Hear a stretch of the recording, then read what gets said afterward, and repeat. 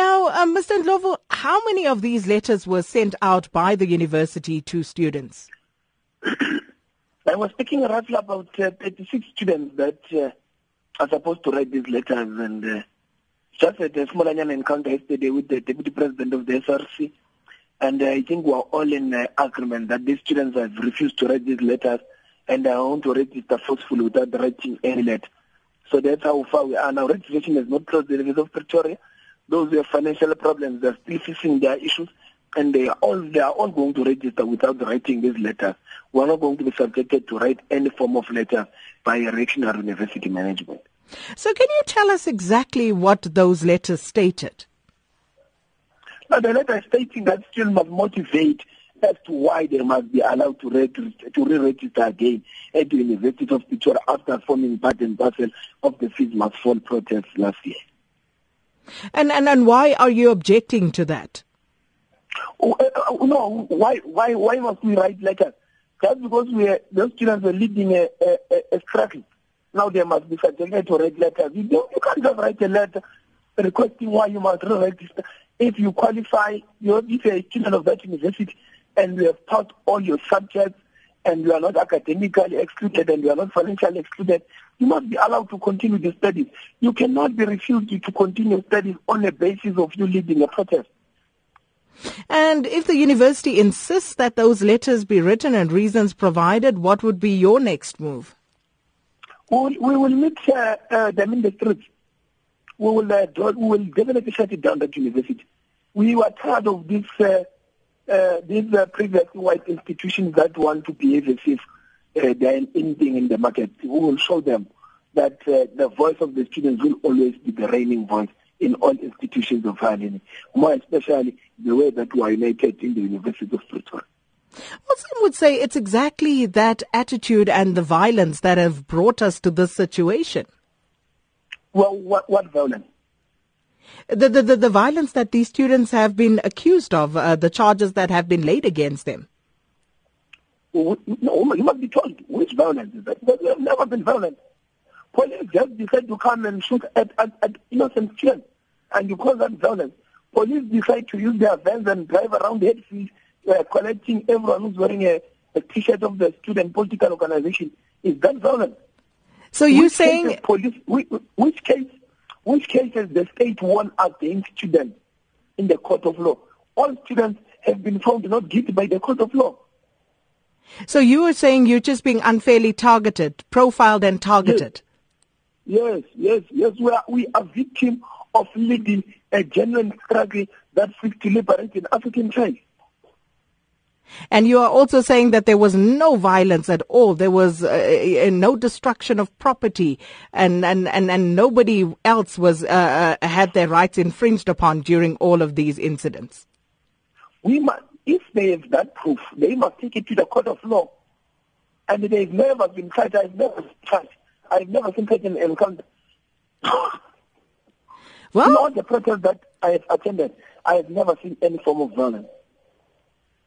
Well, we're going to leave it there. And thank you so much for your time this morning. Sthembiso Ndlovu, who is the General Secretary of SAUS, vowing that, they will bring proceedings to a halt. They will shut down the University of Pretoria if the university goes ahead, and in their expectation for students to actually motivate why they should be allowed to re-register. So, Ms. Jooste, as we understand there from the South African Students' Union, you have sent about 36 letters out to students asking them to motivate why they should be allowed to re-register. So what motivated the institution to write those letters? Sakina, the university has sent these letters to students who have criminal cases pending against them as a result of last year's violent protest action. We've just asked these students to give us reasons why their application for re-registration should be considered favorably. And we have received several submissions yesterday. I don't have a number because the deadline was the end of yesterday, but we did receive lots of submissions, quite close to the total number. So what is the University of Pretoria's policy regarding students and criminal records? Well, it's about ensuring the safety of students on our premises at all times. And all we're doing is is the university has a policy where all students have to adhere to ensuring that they are able to study in a safe environment.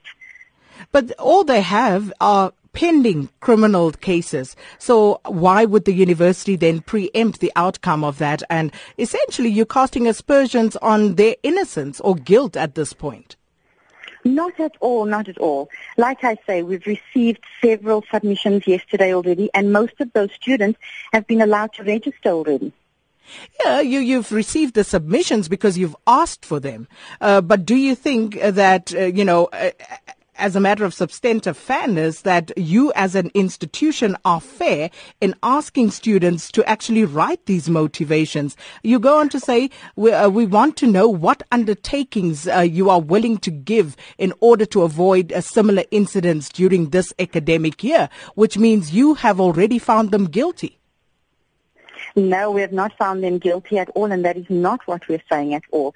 Like I said, we are asking them to make representations, and we just want to ensure that there is no violent protest action.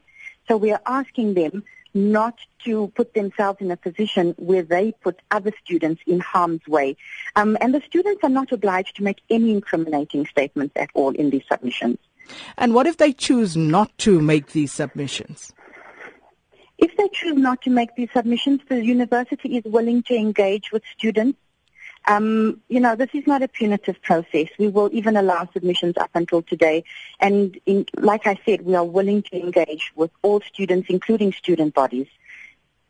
And for those 36 students, you say you've already received some submissions. So if the others refuse to make those submissions, does that mean that you won't allow them to re-register for the 2017 academic year?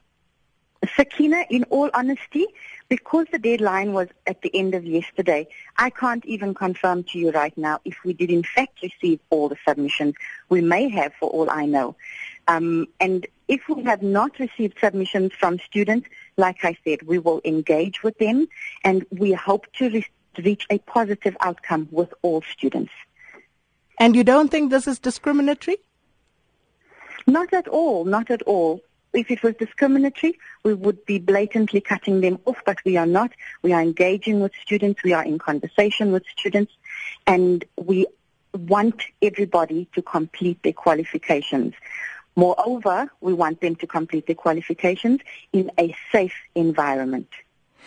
Well, that's all we have time for. We're going to leave it there. Thank you so much, Candice Jooste, the spokesperson for the University of Pretoria. So what do you make of all of that? The violence that ensued last year, and some students having criminal cases pending, and the University of Pretoria saying that they should motivate those students who have these criminal cases pending, should motivate why they should be allowed to re-register this year. What do you make of that? Please let us know.